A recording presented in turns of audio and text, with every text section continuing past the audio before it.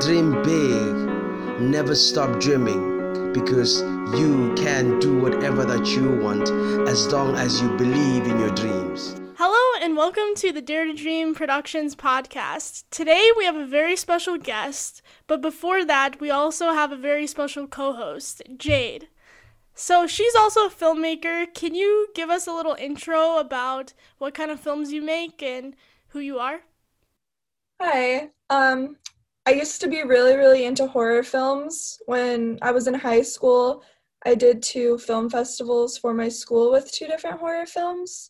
But as I've graduated, I've gotten really into experimental and I guess independent filmmaking.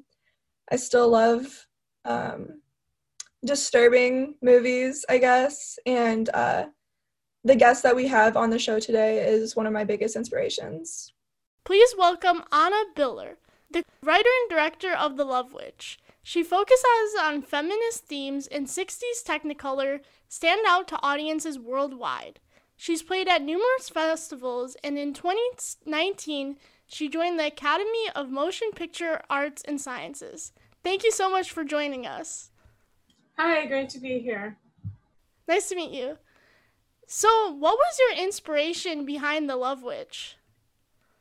I wanted to talk about my life as a woman, and I wanted to talk specifically about heartbreak. And I wanted to use metaphors and symbols. The symbol of the witch, I think that misunderstood women have always been designated as witches. Most women feel different. They feel like they're not the norm, like a man is the norm and a woman is weird. And you feel weird and you feel like a witch and you feel like there's something wrong with you. And it isn't until maybe you get a little older and you start talking to other women out of like a high school or immature type of setting where you realize that actually I'm not weird, I'm just a woman.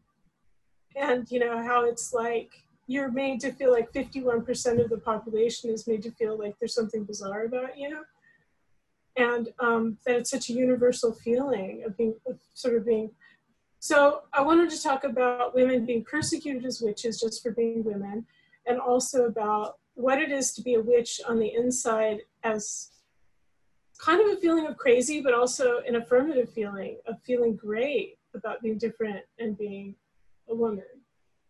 And also I want to talk about heartbreak because I had an experience of heartbreak and I wanted to put that emotionally on the screen. I wanted to see if I could do that.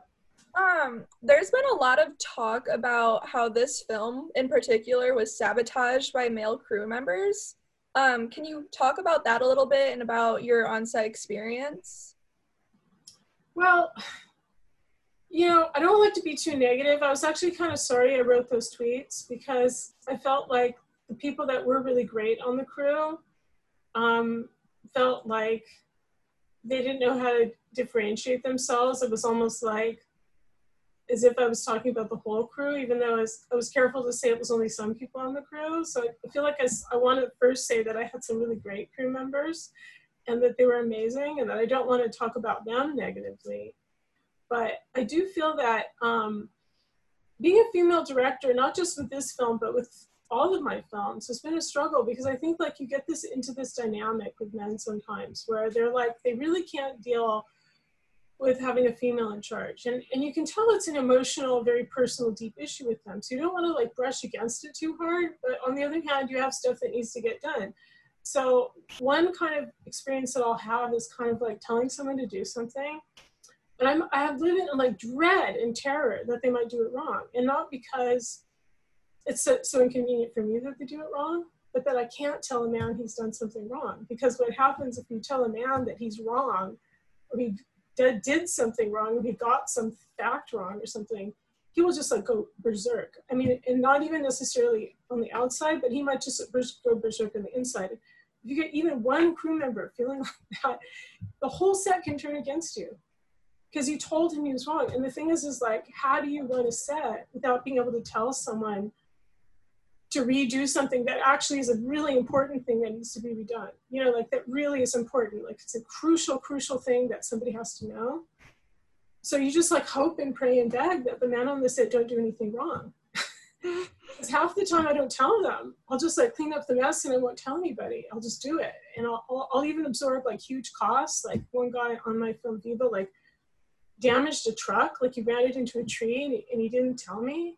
And I was in terror of like telling him, and I had to pay thousands of dollars in insurance to fix the truck. I didn't tell him because I thought if I tell him and then the male crew like gets around that I criticized him, then maybe the whole crew will turn against me. It's like, it's better to pay like, you know, $2,500 deductible than have the whole crew turn against me. So it's kind of like this male-female dynamic that you get kind of weird. You know what I mean? It's like, I had on my movie Viva, I have a couple of carpenters. Oh no, it's actually in my short film, it was even before that, where one of the carpenters was fine taking instructions. The other one could just not take instructions from me. So like he'd put a wall in the wrong place or he'd do this. And it's almost like I had to tell the other guy, I couldn't tell him. And the other guy could tell him. You know, so you get this thing where, you know, that is misogyny, right? I mean, it's like, or it's sexism, and it's very distressing because you're trying to run a set, but literally you can make one comment on the first week, and then that's it for whatever portion of the crew is geared that way to feel that way about women, which is usually at least half. Do you consider your films feminist? Well, no, I don't. I don't think films are, I mean, I think that very few films are feminist. I mean, I think that politics is something that doesn't often enter into entertainment films. I mean, here's what I'll say. What I'll say is that my films are feminine on purpose. They're from a feminine point of view and a female point of view on purpose. And I think that it's not just being a woman.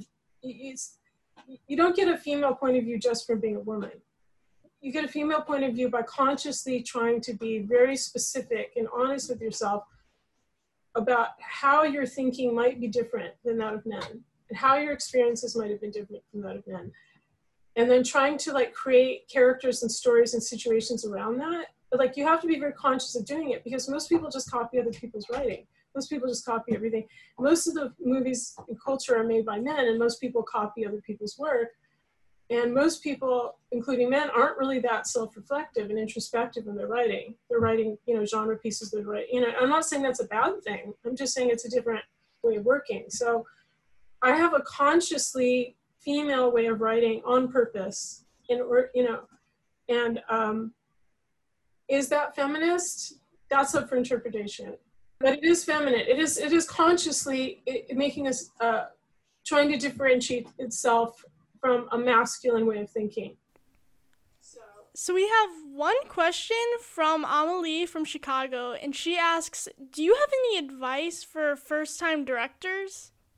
Make sure that when you're making something that you really want to make, that you really like, and that you're willing to live with for many, many years. So that make sure that you really prepare a lot. Like, think about what you're doing and why you're doing it and who it's for. And try to make it all mainly for yourself, but also try to find a sort of a universal, like a feeling of how other people might relate. Think about who your audience is. And if you love what you're doing, then other people are going to love it too. In your self-made film Viva, you did play a role in it. What impacted your decision to not also play a role in The Love Witch? Well, first of all, to be honest, that was a really terribly difficult thing to do, to be in front of and behind the camera. And I did it on the short films and it wasn't that hard because they were just like a weekend here and there. But then doing it on a feature was terrible. And part of it was that I couldn't really move the camera because I couldn't see, you know, we didn't even have playback. So I didn't know, you know, I didn't want to like have this huge surprise of what it was going to look like when I got the footage back, because I've had DPs move the camera in ways that were really offensive to me actually in the past. So the thing is, I tend to like not let the DP move the camera. I had no camera movement, and that was kind of obnoxious. So I had some dolly shots when I wasn't in the shot, but it was really hard, and it was also really hard to go back and forth between the mode of directing and acting. I had to really blank myself out when I was acting, but I didn't have like the internal space to prepare for the character. So I felt like it really hurt the performance. So I felt the performance would have been so much better if somebody had just been dedicated just performing. And also it was terrible being in the makeup chair while I should have been directing. That was really bad. So like I'd be in a different room or I'd be setting up the lights. And then I'd come out and it would all be wrong. Like the camera would be in the wrong place and the setup would be wrong. And they wouldn't have followed my storyboard and they'd have to relight it. And it was terrible when that happened, because it'd be like, I need to be out there by the camera at all times. I can't just be like back in the makeup room. And then the makeup artist refused to do my makeup on the set, like, right. So it's like, he said, no, because you're moving your face too much. You're moving your mouth, you're talking, you're looking everywhere, and I can't have you be still. So, but that's not the only reason. The other reason is that I decided I didn't enjoy performing that much after that, because I felt very objectified. I think I objectified myself as an experiment, and then I decided I didn't like it. Didn't like having the camera on me. It does sound like a lot of multitasking, and it seems difficult, of course. Yeah, and I want this kind of image of female beauty, and also I don't think I fulfill it. He says it's like, so that was the other thing. I think like when I was doing it as an experiment or as an art film, it was more about the discrepancy between my own image and what I was aspiring to be, and then I didn't want that discrepancy anymore. I wanted to just pick a really gorgeous woman where there weren't any issues like with her looks, So we're very excited to see your next films. Can you talk a little bit about your new film, Bluebeard? Yeah, I'm so excited about Bluebeard. I had a lot of problems getting it, getting it off the ground. Been working really hard on it. It's just, it's a new territory for me, doing a film like through a studio or through regular financing channels, and I have no experience in it. Even though I have a really good agent, I've had problems navigating that world. I think we were just finally, like I'd had it set up several places and it fell through. And then finally I had it set up at a new place where it really seemed like it was just about to go. And then the pandemic hit. So, now nobody can film, and all those independent companies are going under and probably they'll be gone by the time this thing ends. So it's really sad, But the movie itself, I'm so excited by it because, I think The Love Witch was kind of visually inspired by these 60s pulp novels with witches on the covers, like sexy witches. And then Viva was visually inspired by ads and cartoons from Playboy magazine. And this one is inspired by those vintage romance pulp novels with women running from castles with their hair blowing and, wearing an incredible nightgown or something, or a beautiful dress. Very gothic. It's just like hyper gothic. And I was mainly inspired by these old Hollywood movies, like Gaslight and Suspicion and Rebecca, and all these movies where there's like a scary husband and you don't know if he's trying to kill you or if he's the love of your life. And those are some of my favorite movies. And so I wanted to emulate that. Through the Bluebeard fairy tale, because the Bluebeard fairy tale is the archetypal fairy tale about your husband wants to kill you. Does he want to kill you? And so those classic movies about that theme are called Bluebeard movies. So so the whole gothic romance concept, Rebecca, the movie Rebecca plus the gothic, they all come from Bluebeard. They're all Bluebeard stories. Every gothic romance is a Bluebeard story. It's about a dangerous man, Wuthering Heights, in a castle, and you find him very hot and sexy, but you're afraid of him, and it's a metaphor for just any type of dating, actually, or relationship or marriage, where you never know whether the man is safe or not, and you could get very far and deep into being sucked into falling madly in love, or even marrying someone and having their babies before you realize they're like a psycho killer, or, and I feel like that, you think about horror and you think about, they always say like, draw on your worst fears. Well, I think for many women, that is their worst fear, to fall madly in love with, with a psycho, and then give him your love and your feelings and your life and your time and get so involved that you can't get out, I mean, for straight women, I guess. So. I actually have two questions. What route do you plan to go with Blackbeard or Bluebeard once it's done being filmed? Like, do you plan on putting it in festivals? And also, how did the pandemic affect like your decision on this film at all? Well, definitely. I think it should go straight to Cannes. definitely. I mean, that's my dream. Like, I'm just gonna skip past, Sundance this time, even though I've actually never gotten into Sundance, but I think I'll just try to even skip. I just want to do like, it's such a European type of film. It's such a British film. So I would definitely like to do festivals and then hope for like some kind of, at least some kind of theatrical release. Because it's kind of I think it has a potential to be quite like kind of a cult film in a way, because so many women are interested in these themes, and I'm planning to make it very, very beautiful Technicolor.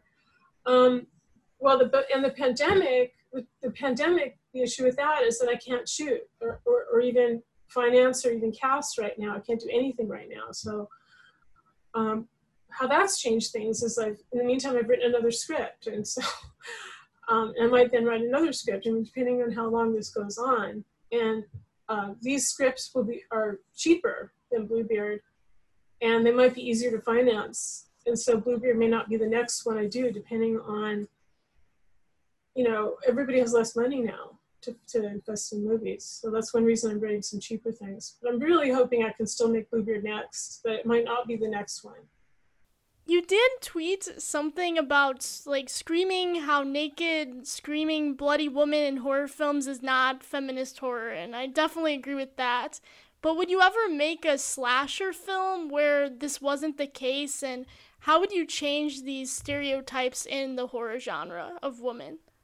Well, that's one thing I was kind of interested in doing with Bluebeard, and also with this other horror film I just wrote, is this idea is that you can have a horror film and you can have women getting killed, and you can have it be a slasher, but it's not from the killer's point of view. It's back, like the old-fashioned movies were never from the killer's point of view. It wasn't until it's 1960 that you ever had a movie from the killer's point of view. Like Psycho partially and Peeping Tom both came out in 1960, and they were the first movies that ever did that. And ever since then, most of the slasher movies are from the killer's point of view.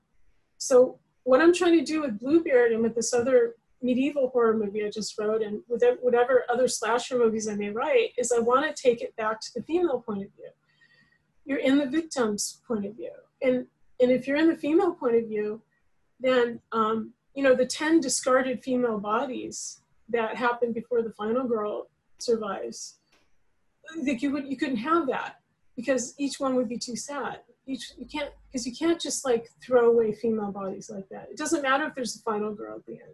If you're doing it from a female point of view, you can't just discard that many women. Maybe 1 or 2 women could die, but it would have to be tragic, really tragic. Like they killed a lot of women in horror films as well, but it was tragic. It was tragic. It was like, you want to have, in filmmaking, you want to create a feeling. I feel like filmmakers are always trying to create the most extreme emotions in the audience by having the killing be more extreme, the violence more extreme, the gore more extreme. Well, if you want to elicit more emotions from an audience, just create a character that people care about. That will elicit strong feelings. Like if you feel like you knew that person and that person dies, that's going to give you a lot more feeling than if just the gore is a little bit more fancy, Mm-hmm. This idea of even just making an effective horror movie. And like one reason Psycho is still more famous than almost any slasher that came, or actually is more famous than any other slasher, is because of how expertly the characters were drawn. It wasn't about the gore. I mean, it's in black and white. You can't even see the gore that much. It's not about the thrill of the shower scene. It isn't about the sexualized violence. Like everybody who tries to copy Psycho gets it wrong. I mean, not everybody, but the majority of people who try to copy Psycho, they're copying the things in Psycho that aren't the things that make it great. The things that make Psycho great are what Hitchcock always did, even in the 30s, even in the 20s, which is create great characters and create empathy and pathos and humor and good writing, good editing, that's, I think, what makes an effective movie. Is he one of your inspirations, Hitchcock? And yeah, and more and more so. Actually, more and more so the more I study him. I think like if you really study him, he's kind of incredible because he was doing like, some of his movies, even in the early 30s, he was doing stuff about really sophisticated relationships between men and women, like that were very, between married couples and like his understanding of both male and female psychology surrounding relationships and love was very deep. And I think a lot of the writers in the early, the 30s and 40s movies were women. But a lot of the male writers and directors learned how to be extremely empathetic to women when they were writing as well, because women were really driving the box office. So there was really a lot of need to create really great female characters. And I think once the sort of censorship codes exploded and the new Hollywood aesthetic kicked in, that everything's been about men ever since. I mean, this has been 50 years now that most of the movies have been about men. And so, not that I'd like to go back in time, but like we can go forward in the future with having great female characters. We read online that both of your parents were in design and art fields. And since you do like design all of your sets, do they have a lot of inspiration behind that? Do you think you would still be doing that if they weren't in those fields? Probably not. I think like one thing about growing up with artists, like you tend to like learn about life through your parents, like what is possible. So I just saw them making stuff all the time. Like my mom made these beautiful dresses, like incredible. She always was the best dressed, and she always had the most incredible clothes. And all of her friends were all wearing her clothes that she designed. So everyone was wearing her clothes.